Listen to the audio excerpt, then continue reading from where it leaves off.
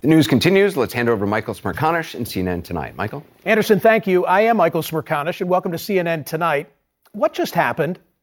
This is my fourth straight night in New York City, and I feel that we're in a very different place than we were even on Monday night, especially here in the Big Apple, which is why I'm pleased that the city's mayor, Bill de Blasio, will join me in just a moment. COVID, it seems, has taken another turn for the worse, and for me, it's starting to feel like the new normal, as in it's here to stay and will remain so for our lifetimes. And while we need to take every possible step to protect ourselves and contain the virus, we also need to prepare ourselves psychologically so that we can live as normal an existence as possible amidst a pandemic that's becoming endemic. Here's the situation. First, from 30,000 feet. Cases and hospitalizations in this country both up 40% in the last month or so. While scientists think that Omicron is more contagious, most cases so far appear to be mild. But late today, President Biden warned that won't be the case for the unvaccinated in the path of Omicron, as it likely explodes at the beginning of the new year. It's here now, and it's spreading, and it's going to increase. For unvaccinated, we are looking at a winter of severe illness and death for unvaccinated. For themselves, their families, and the hospitals they'll soon overwhelm. But there's good news. If you're vaccinated, you have your booster shot, you're protected from severe illness and death. Sometimes the macro statistics are a blur, especially where we repeat them night after night. So let's go to the more anecdotal, which brings home the reality of what's going on. Princeton and Cornell University, Middlebury College, all shifting to remote exams. Cornell closed its entire campus this week. Some of the hottest shows on Broadway, again canceling various performances, often because of breakthrough infections, and that comes despite a vaccine mandate for performers, crew, and staff, and audience mask and vaccine mandates. Pro sports getting crushed. The star players of the Milwaukee Bucks, the Cleveland Browns, placed in COVID protocols. In hockey, the Calgary Flames season is on hold until at least Tuesday, with 18 players in protocol. Tonight's game with Montreal hosting the Philadelphia Flyers being played in front of 0 fans. In smaller settings, Apple stores are closed in Miami, Annapolis, Maryland, and Ottawa. If yours is open, you'll need a mask to go in. And now booster mandates are coming to Georgetown University, NYU, the Metropolitan Opera here in New York, and for all NFL coaches and staff. I don't know about you, but while I'm vaccinated and I'm boosted, I'm increasingly resigned to the fact that I'll probably get COVID. I'm also confident that my vaccination status will enable me to deal with it much better than if I were unvaccinated. As for those who won't get vaccinated, I'm convinced that no amount of browbeating is going to cause them to change their ways. I don't wish them ill, but there's also a limit to my sympathy and compassion should they not take steps to protect themselves and society. And finally, I'm resolved not to let COVID stop me from leading a productive and as happy a life as possible, notwithstanding a headline like this. COVID positivity rate doubles in 3 days on Omicron spread. And before you think that's media hype, check out this tweet today from a senior health advisor to the New York mayor. Quote, we've never seen this before. And you see the numbers below that, the rate dramatically spiking in less than a week. So with all of that, we welcome Mayor Bill de Blasio to the program. Mayor, what the heck just happened here? Omicron happened. This is a whole new animal. And we got to be honest about the fact that it's moving very fast and we have to move faster. And honestly, Michael, I really appreciated the humanity and the sort of openness of what you said about what you're thinking. But I'm only going to differ with you on one thing, which is the folks who aren't getting vaccinated, if we apply mandates forcefully, it actually moves a lot of people. The number of people who are just 100% ideologically dyed-in-the-wool anti-vax is still very, very small. This city right now, 90% of adults have had at least one dose of the vaccine. And there are plenty of people with strong opinions here. There are plenty of people who like Donald Trump here. There's plenty of people who don't want the government to tell them what to do. But the mandates made a difference because people are not going to lose a paycheck over it. They're not going to not be able to go to a restaurant. If you say, here are some clear rules, you want to fully participate in society, all you got to do is get vaccinated, the vast majority of people say, okay, I'm in. You're 11 days away, right, from the most stringent employer mandate in the country. Yes. Which is, you've just made the case as to why you're advocating for that. But to play devil's advocate, I could say city employees, teachers, restaurants, gyms, Theaters were already subject to a mandate of yours. Were they unsuccessful? No, they were, and now we're taking it to the next level because there are hundreds of thousands of businesses that were not part of those previous mandates. A lot of retail, for example, was not covered by that. Barbershops were not covered by that. So we're going to now reach across the spectrum in the business community, office workers. And we found with restaurants in this city, theaters, it worked. It actually was good for business. The customers knew they were safe. The employees knew they were safe. Business has been booming. We found with our public employees, we're now at 94% with our public employees. A lot of drama. There were a lot of people said, no way I'll do it, except when we said, hey, here's your choice. Get vaccinated, or you can go on leave without pay. Well, most people don't like to be on leave without pay. And they said, okay, I'll do it. And their families wanted them to do it. And that has made all the difference. You know that some business groups, I guess I'd cite the Wall Street Journal, their editorial says you're kicking small business when they can least afford it. COVID is bad for business. The mandates are good for business. COVID's bad for business. I've heard from so many business people, first of all, bluntly have said, please do it for us. If the government does it, then we don't have to be the bad guy. Right. We don't have to say to our employees, oh, let me explain this to you. We can just point at that sign on the wall and say, hey, guys, everyone has to do it. A lot of business people have said, please make it as universal as possible so folks won't go from one industry to another if they're trying to shop for a place with no mandate. I actually think this is what's going to save business. And also, what's the worst thing in the world for business? What's going on now in England, Germany, Austria? Shutdowns, restrictions. That's what kills business. That's what kills jobs. Mandates are actually going to save us from having a shutdown. Tom Friedman says the world is flat. That applies to COVID, right? We're like a chain that is as strong only as our weakest link. No matter what Bill de Blasio does in New York City, if middle America isn't doing something different, then what does it matter? It comes here eventually. It does, but what you said before was profoundly true. If someone's vaccinated, particularly if they've gotten that booster, they're a hell of a lot safer. You're right, they still might get COVID. I might get COVID, you might get COVID, but we're going to live through it. We probably don't end up in a hospital, which is not only good for you and me, it's good for the whole society. It's good so that our hospital system can treat people in greater need. I believe the more mandates, the more impact. And we've got to be bold about this. Mayors, governors, CEOs, bite the bullet. Just do it. Yeah, you're going to have protests. Guess what?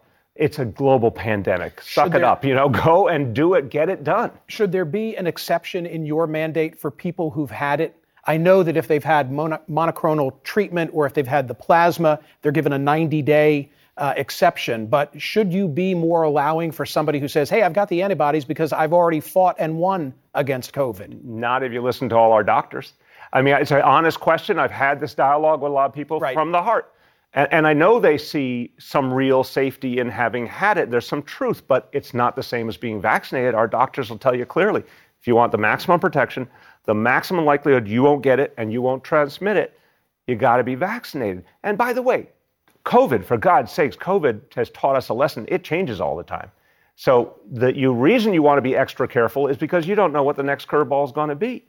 We've got to be honest. Mandates work. We've proven it here. United Airlines proved it. A lot of people, public and private sector, have proven it. Let's just go do it. And I think it's going to take, bluntly, political courage amongst elected officials and even among CEOs. There's no testing exception either. I mean, you're hardcore, right? I mean, you don't recognize if someone's had it, nor is there a testing exception to your mandate. How come? Because testing only allows you to find out if someone's got it. It doesn't help you stop it. We looked at the models in Europe. They were much looser. I said, if there's only one thing that we know works is vaccination, let's go all the way. Now, right now, 90%, as I said, 90% of New Yorkers have had at least one dose. And even though we've seen a big increase lately, our hospitals are doing very, very well. That's not true in the rest of a lot of this country, and the rest even of the state, it's not true. Our hospital system is strong. We, thank God, had very few deaths because the more people are vaccinated, the more people are going to make it through. It's as simple as that. Now, I can tell you something. If we didn't put these mandates in place, I'll give you a sheer simple math. 60% of our adults were vaccinated in the middle of August when we started the mandates. It's 90% now. United States of America is about 60% fully vaccinated. New York City is over 70% fully vaccinated, all residents. You're doing all of this on your way out the door. How many days left? 16? 16. Eric Adams, he can undo all of this if he chooses to? Well, Eric Adams has said something really clear. He's going to follow the leadership and the advice of the healthcare leaders. And they are clear as a bell. Every tool, distancing is good, masks are good, but there's something that rises above all the other tools, it's vaccination. And you're off to run for governor. I am going to be continuing in public service for sure. And I am going to be going around the state of New York talking about the things we need to change in this state. Should you be doing better in the first of the surveys, given that everybody knows who you are? You've got the name ID. I do have a name ID, and I've governed through an incredibly tough period. And I hope, whatever the political future, I hope people ultimately say that a lot of these decisions, like the mandates, were the right thing to do. But I understand we're all going through a lot right now. I'm not going to judge anything about public opinion or politics in the middle of what is, once again, a live pandemic. My job is to keep New Yorkers safe. The politics will take care of itself later. Mayor, I like to respond to social media in real time. Yes. All right. Will you join me? Of course. Let's see what's come in. I think this is to you. Smerconish, if what you were saying in the New York City mayor, why is there going to be a New Year's celebration in as many days, even as you have said that you are expecting to get COVID, even though you're fully vaccinated why is there going to be a big celebration if this is the state of affairs? Well, we made the decision a few weeks back when things were much better, but we said vaccinated people only, right, and outdoors. How do you enforce that?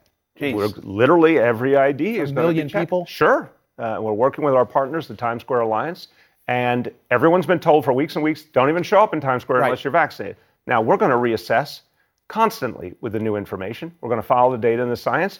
Right now it's on. We'll make a decision as we get closer as to what should finally happen. One more. Let's see what it is. The virus won. It's over. The virus won. No longer makes sense to think we'll beat the virus with more transmissible but less lethal strains. It's endemic. We should start to treat it like the flu, or we could continue to freak out with every news release. Buy into any of that? I agree. Don't freak out. Right. I agree one day it can and should be like the flu. And the flu takes some lives too. The flu's not nothing. But the flu can be controlled. We all get our flu shots and life goes on. I do believe that's ultimately what's going to happen with COVID. That's what our doctors say, our leadership here. But I'll tell you something. I would disagree on one level. Focus on the way to get to that point. Endemic does not need to mean paralyzing. Endemic does not need to mean it dominates our lives. Right now, COVID's dominating our lives. I want to put COVID in the background. The flu, you didn't wake up 2 years ago and say, oh my God, I'm so worried about the flu, right? Right. You went down to the pharmacy, you got a flu shot. People want to lead their lives. And the hard thing, again. I feel it here in New York City. Yeah. By the way, I'm from Philadelphia, so it's not like I live in a rural area. But I feel it in every block that I walk in New York City. But if I were in the middle part of the country with you, I don't think we'd see masks. I don't think we'd be showing our vax cards anywhere. So I come back to that point where unless everybody's on the same page in the country, we're kind of screwed. And you know how you get on the same page? People have to lead. So look, I believe with enough leadership, enough mandates, we're going to get a hell of a lot more people vaccinated. The more people vaccinated, the more we actually make the transition to a time when COVID is in the background, not the foreground. And we know these mandates work, and we know people respond. Look, human beings are pretty predictable. If you say your paycheck depends on it, or your ability to enjoy life and go do the things you want to do, people will make the practical decision overwhelmingly, and they'll go get vaccinated. But we aren't pushing hard enough. We got to go farther. Mayor, thanks for being here. Really appreciate it. Thanks for responding to the social media as well. Absolutely, brother. What are your thoughts? Tweet me at Smerconish or go to my Facebook page. I'll continue to read responses throughout the course of the program. We've already dealt exactly with what we've got. Be sure you go to the website as well. In tonight's survey question, quickly for you, should the definition of fully vaccinated include a booster? We are looking at that right now. And because yours doesn't, right? Not yet. Okay. But I think that will be the way of the future. We're discussing it right now with our healthcare team. And I can tell you this much. We have 1.5 million people boosted already in New York City. We need everyone to get there. And if this is part of how we get there, then that might be a good piece of strategy. I'm taking that as a yes. We're getting there. Up next, one of President Biden's former COVID advisors. What will year 3 of COVID look like? And is it time to treat the unvaccinated and vaccinated differently? Dr. Zeke Emanuel in the On Deck Circle.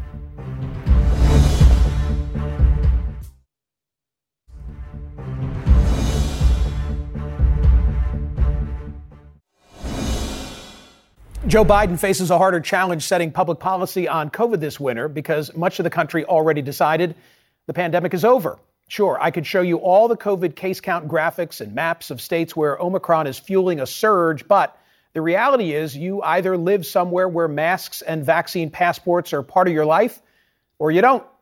A little over a quarter of Americans live in one of the 8 states that require masks indoors for everyone.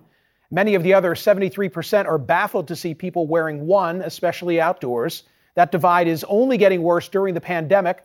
A new Pew survey found Americans are less likely to want to live in cities, which tend to be where we see tougher COVID restrictions, and more likely now to prefer the suburbs.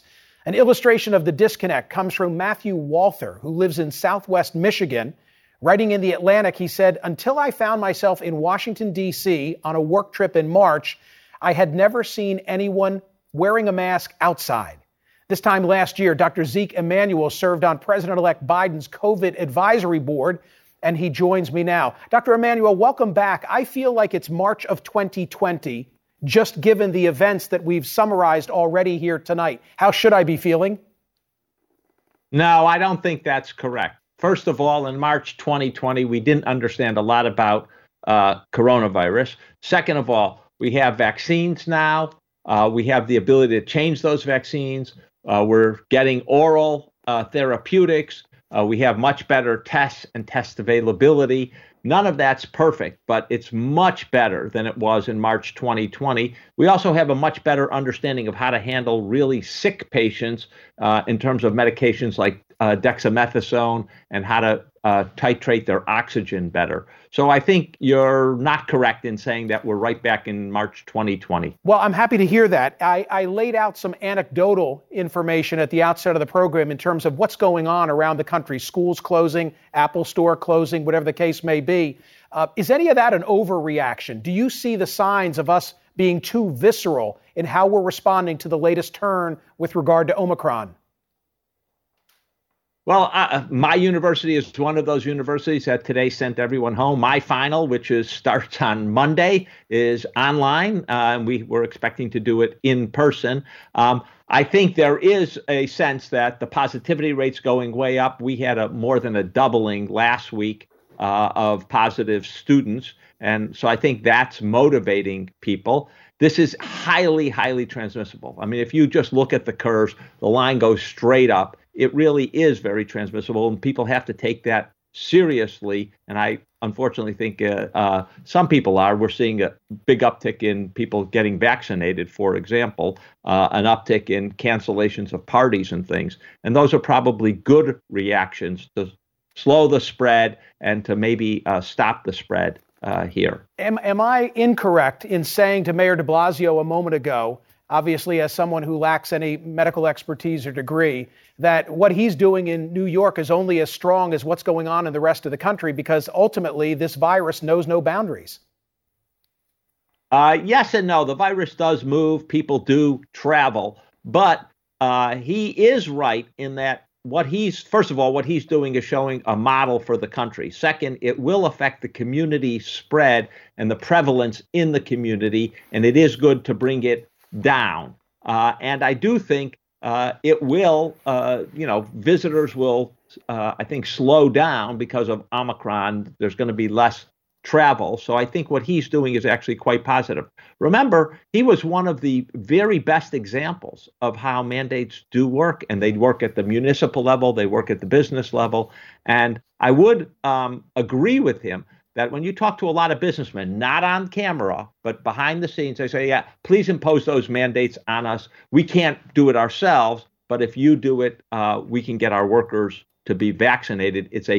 People want cover, and he's the mayor who's providing cover in this case. What other strategies would you pursue to reach the unvaccinated?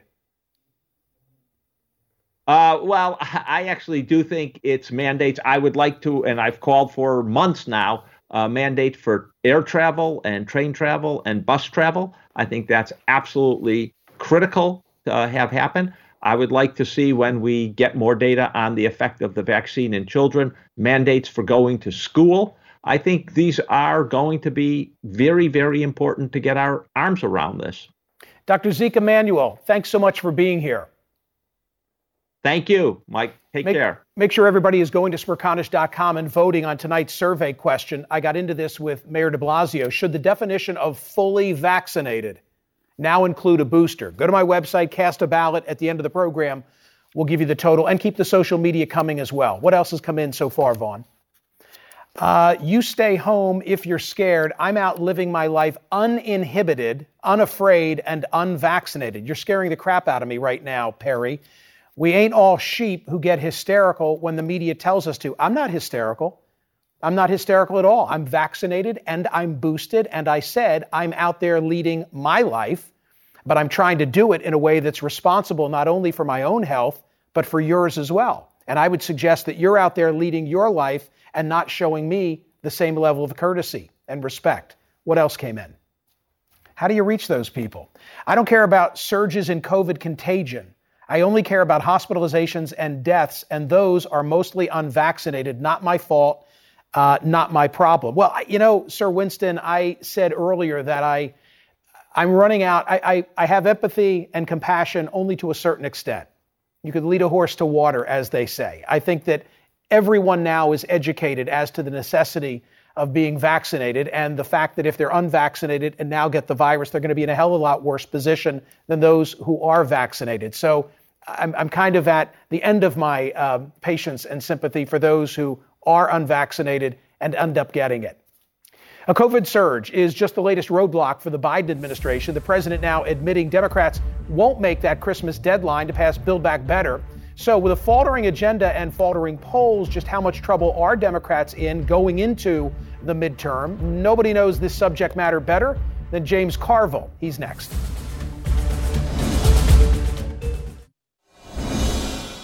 President Biden shifting course this week on his legislative agenda during a trip to Kentucky to inspect damage from the deadly tornadoes.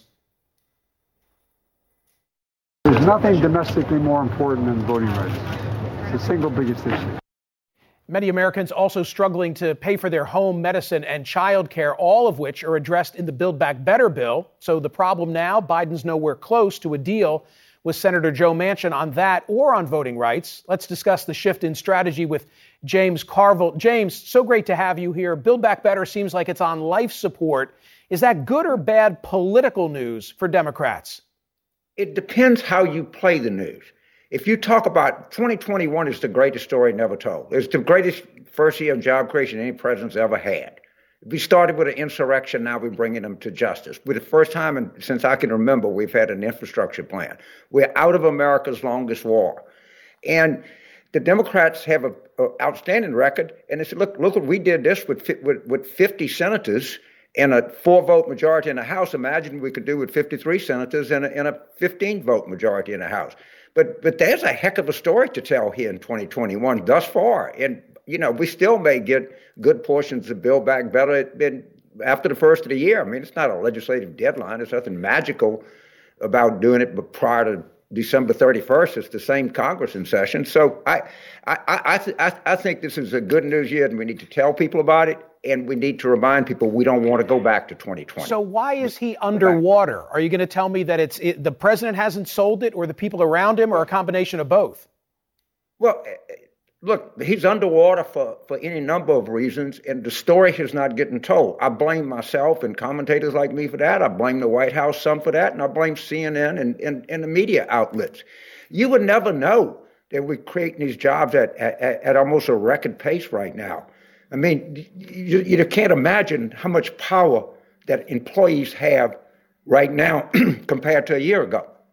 I mean, if you're an hourly employee, you're doing pretty good out there. You have some say-so over your life, and that's a pretty stunning achievement. And we got to make a resolution here that we're going to do better, and also we're going to put the Republicans on the spot. We don't want to go back to 2020. If you remember, you looked at how this president conducted himself in Kentucky with the grace and the compassion, and go back to Donald Trump in Puerto Rico throwing paper towels at people. I mean, we got to remind people of what's been done. Hopefully we'll get the Voting Rights Act. Hopefully we'll get some part of Build Back Better. But right now, I can take this record and go to post with it anytime you want to. Joe Manchin, a blessing or a curse for Joe Biden? I think there's an argument to be made that he'd have to create Joe Manchin if he didn't exist, but because he reins in those most progressive elements of the party. Well, let's see when it's all said and done. I mean, Senator Manchin, I think he's a patriotic American. And, just because we don't get it by the 31st doesn't mean that we can't get something after that. I know he's big on voting rights. He helped author a bill, so hopefully we can figure something out there. But the best way if you don't like the power Senator Manchin has, then let's elect 3 more Democratic senators. Let's pick up a seat in Florida. Let's pick up a seat in North Carolina, Pennsylvania, Wisconsin, Ohio. There's all kinds of opportunities. And you get 52, 53 Democrats, and you're ready to roll. I know but it's just the circumstance of not doing very, very well in the congressional elections in 2020. I know you read Bret Stephens' piece in the New York Times saying that Joe Biden needs to say, I'm not running for re-election, and he needs to say it sooner than later. Based on your first answer, I'm sure you're not buying it, but go ahead and react. Well, I don't think he needs to think about it. He's not even a year into his term. And Bret Stephens is a nice guy. He's got to think of something twice a week to put in the newspaper. And this was just maybe the best he could do this week. But there's a whole lot of football between now and the primaries in year 2020. But James, I have to say, because I had Begala here last night, and he acknowledged, in the cloakrooms of Washington, this is the sort of thing people are buzzing about, not just Bret Stephens. Well, but Paul is in the cloakrooms in Washington. I'm here in Mississippi.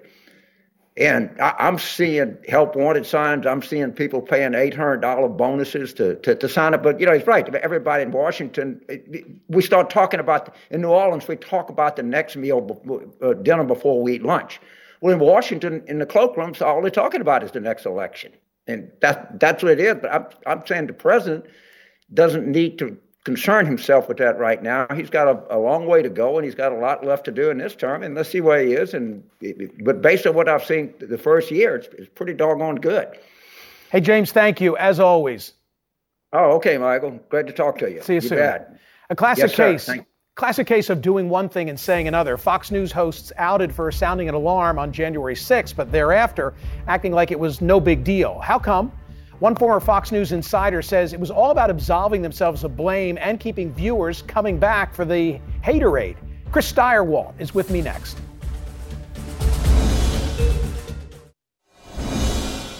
Fox News hosts now playing defense after being exposed for their duplicitous texts to Mark Meadows on January 6th, expressing their alarm to him, but spinning for Trump on TV. Their defense, they were taken out of context, of course. While it's true Fox hosts, including Laura Ingraham and Sean Hannity, denounced the violence, they also were sure to throw in some red herrings, suggesting January 6th might be the work of Antifa, or that the 2020 election was a train wreck. It's that commitment to the big lie that may have cost my next guest his job at Fox News. He was fired from his role as political editor after the network called Arizona for Biden on election night. He says Fox hosts primed the pump for the assault on democracy. Chris Steyerwalt is now the contributing editor for The Dispatch and joins me now. I, of course, Chris, like many of us, will never forget those events and when that call went down. And I wonder if Arizona hadn't been called when you folks called it, how might that have bolstered Trump and led to something else taking place on January 6th? Well, you saw how miserable he looked when he came to the cameras that night because and Mark Meadows admits as much in book excerpts that he's put out that this was a real shot. He was flabbergasted that my boss, Bill Salmon, that we were not going to knuckle under to the criticisms about this because they wanted that narrative intact that night. And it's amazing to hear people say it out loud, right? It is now amazing to me to hear that this stuff is taken as normal by a pretty substantial wing of the Republican Party, that they were trying to steal an election and they were frustrated by the fact that we wouldn't let them. And that's just, kind of gives you the chills a little bit. How would Roger Ailes have reacted to all this? He was a very changed man by the end of the time that I knew him. But Roger Ailes in his prime, I don't think would have been consumed by Donald Trump. I don't think that he would have been victimized in this way, and he would have probably given himself more operational space. The thing that Ailes was good at was being unpredictable. He would zig when they expected him to zag.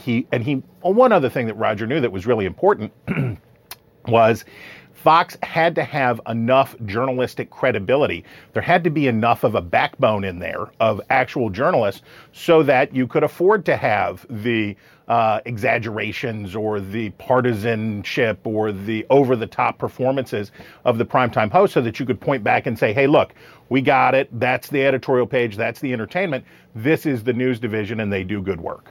I said here for the last couple of nights that the tweets, the texts that were sent to Meadows were appropriate, because I'd like to think that somebody wanted the events to get shut down and the president to hurry up and intercede. Of course, the aftermath was horrible, because then they acted like there was nothing to see here on the 6th. But I read your piece in the Dispatch, and now I have a different take, because you point out that in the Laura Ingraham text, Mark, the president needs to tell the people in the Capitol to go home. This is hurting all of us. And you drew attention to the word us. What am I talking about? Well, so January 6th is bad for all Americans, right? Right. This was a dark day. It wasn't the worst thing that this country's been through in this century, but it's high on the list. This is a big moment that we'll remember for all time, and it should touch all of us. But it's an open question what she meant there. Did she mean all of us Americans? I kind of doubt it. I think maybe all of us mean the people who threw in with Trump, the people who were backing Trump, public figures who had gone along with Trump, in fact, in his efforts to prefigure a circumstance that would allow him to try to steal the election at the end. And when sort of his supporters lived down to the expectations, the worst expectations that people had of them as they assaulted the Capitol, that sort of ruined the game, right? It ruined the pitch, which was, well, we're just asking serious questions about an election that may be rigged. Those people who stormed the Capitol took seriously what hosts like Hannity and Ingraham and others said over the course of the election. This is very suspicious. Mail ballots are very bad. This whole thing could be rigged. As they echoed Trump, they primed the pump. They created that space. When I speak to private groups or to public groups, I'm often asked, hey, these cable hosts and the talk radio folks, do they mean what they say? Now I'm looking at those texts versus the way this has been handled thereafter. What would your answer to that question be? So here's the deal. What they were doing that night and thereafter was spitting for Republicans, right? They were saying, oh, well, maybe it was Antifa. Actually, the election was a mess. What about this? And then eventually we would end up with the Patriot Purge stuff that Tucker Carlson did and all of these things. So on the one hand, you could say that they were functioning as an arm of the Republican Party. But what you could really say is that what they're advising for the Republican Party isn't even good for Republicans. The right thing for Republicans to have done on January 6th was to take a step back. What did we do? This got way out of hand. But that's not good for TV. That's not good for revenue. Because if you say to people, things have gotten out of hand here, we need to reassess what we're doing and we need to take some blame for ourselves. We need to look at our part of this. That doesn't keep people tuned in, because what you're telling them is the last thing that these viewers want to hear, which is you have a part in this too and you need to think about that. Hey, I'm limited on time, but you've just reminded me. I woke up this morning watching a Fox segment of chest thumping, defending the rights of people to be unvaccinated. And I was watching individuals that I know are vaccinated, which I think speaks to the point that you just made. Yeah, look, one of the things that I've always respected about your work and admired you for is that you paint things as complicated. You don't just cut right to the end and say, oh, it's all this or it's all that. There is nuance. It is hard. And as journalists, when we talk about serious things, we need to take them seriously. It doesn't mean we have to take ourselves seriously, but we have to take these issues seriously and bring our best to them. Yeah, a lot of this stuff transcends entertainment, is what we're both saying. Chris Stirewalt, thank you so much for being here. You bet. Slogans usually sell an idea, just do it, don't leave home without it, to name a few. But one slogan backfired so badly, it's got politicians around the country scrambling to sound more like their rivals. That is tonight's reality check with John Avlon, next.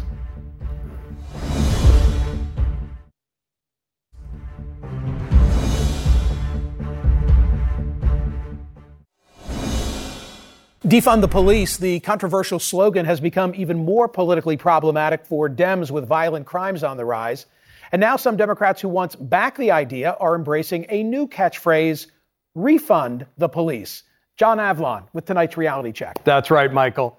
Look, San Francisco liberals basically have their own wing in the Museum of Conservative Stereotypes. But SF Mayor London Breed broke that mold with a speech this week where she railed against rising crime in terms that even a Republican could love. It's time that the reign of criminals who are destroying our city, it is time for it to come to an end. And it comes to an end when we take the steps to be more aggressive with law enforcement, more aggressive with the changes in our policies, and less tolerant of all the bullshit that has destroyed our city. And she's not alone. In the city across the bay, Oakland Mayor Libby Schaaf distanced herself from defund the police rhetoric when faced with the reality of a major spike in gun crime, saying there's nothing progressive about unbridled gun violence. You're damn right. She also told CNN this. Let me be clear. Oakland needs more police. We have been impacted by staffing reductions. COVID interrupted our recruitment and training processes, and the defund rhetoric is challenging our ability to attract and retain recruits. And this echoed a recent call for sanity from former Philadelphia Mayor Michael Nutter, who slammed what he saw as a laissez-faire attitude towards rising crime and murders from his city's liberal DA, and blaming it on a form of white wokeness in an interview right here with Smerconish on CNN. Now, if your head is spinning, then you haven't really been paying attention. Because while big cities generally lean left and thrive on diversity, they're also deeply pragmatic. And after decades of historic crime decline, violent crime started to creep up in 2015, and murders really spiked in 2020 with a nearly 30% rise in homicides. Now, to be sure, cities are still far safer than they were in the early 1990s, but the days of taking low crime and high quality of life for granted are over. Which brings us to one of the worst political slogans in recent memory: defund the police. Now, it came out of righteous protests sparked by the murder of George Floyd and an overdue reckoning about police abuse of power and systemic racism. But the slogan, which defenders argued really didn't mean what it said, nonetheless became shorthand for a retreat from policing. The policy might have been popular with activists, but not so much the vast majority of the American people.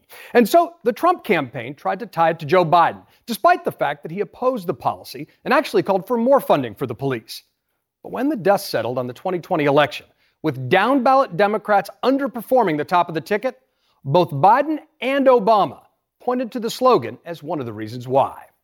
Since taking office, Biden's pushed for more funding for cops, as well as police reform legislation, which stalled in the Senate after initially hopeful signs. The DOJ has unveiled several initiatives to combat gun violence. But these trends just don't turn on a dime. And this year, more than 2/3 of America's biggest cities saw increases in homicides.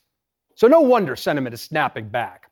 Get this, a Pew survey found that just 15% of Americans want funding decreased for the police, while more than 3 times that number, 47%, want to see it increased for the police. That's a shift that's particularly pronounced in the African American community. So it's really no surprise that mayors across the country are changing tactics. Minneapolis voters rejecting a proposal that would have overhauled their police department, and in New York City electing a former police captain named Eric Adams to be its new mayor after he promised to be tough on crime and police abuse of power. What a concept. The big cities are not the liberal stereotypes that are presented on right-wing talk TV, but they know high crime and lawlessness can function as a political recruitment tool for the GOP, used to distract from other major issues like, defense of democracy. The reality is that public safety is the foundation for strong, livable cities. Once that starts to erode, everything else falls apart, from quality of life to basic trust between fellow citizens. No wonder more and more Democrats are rejecting those calls to defund the police and instead declaring that it's time to reform and refund the police. And that's your reality check. I agree with you. That pendulum has swung, and this will be a big issue in the midterm elections unless things change in the way that you've just described. Big time. We'll see. We'll be right back with your reaction to tonight's program.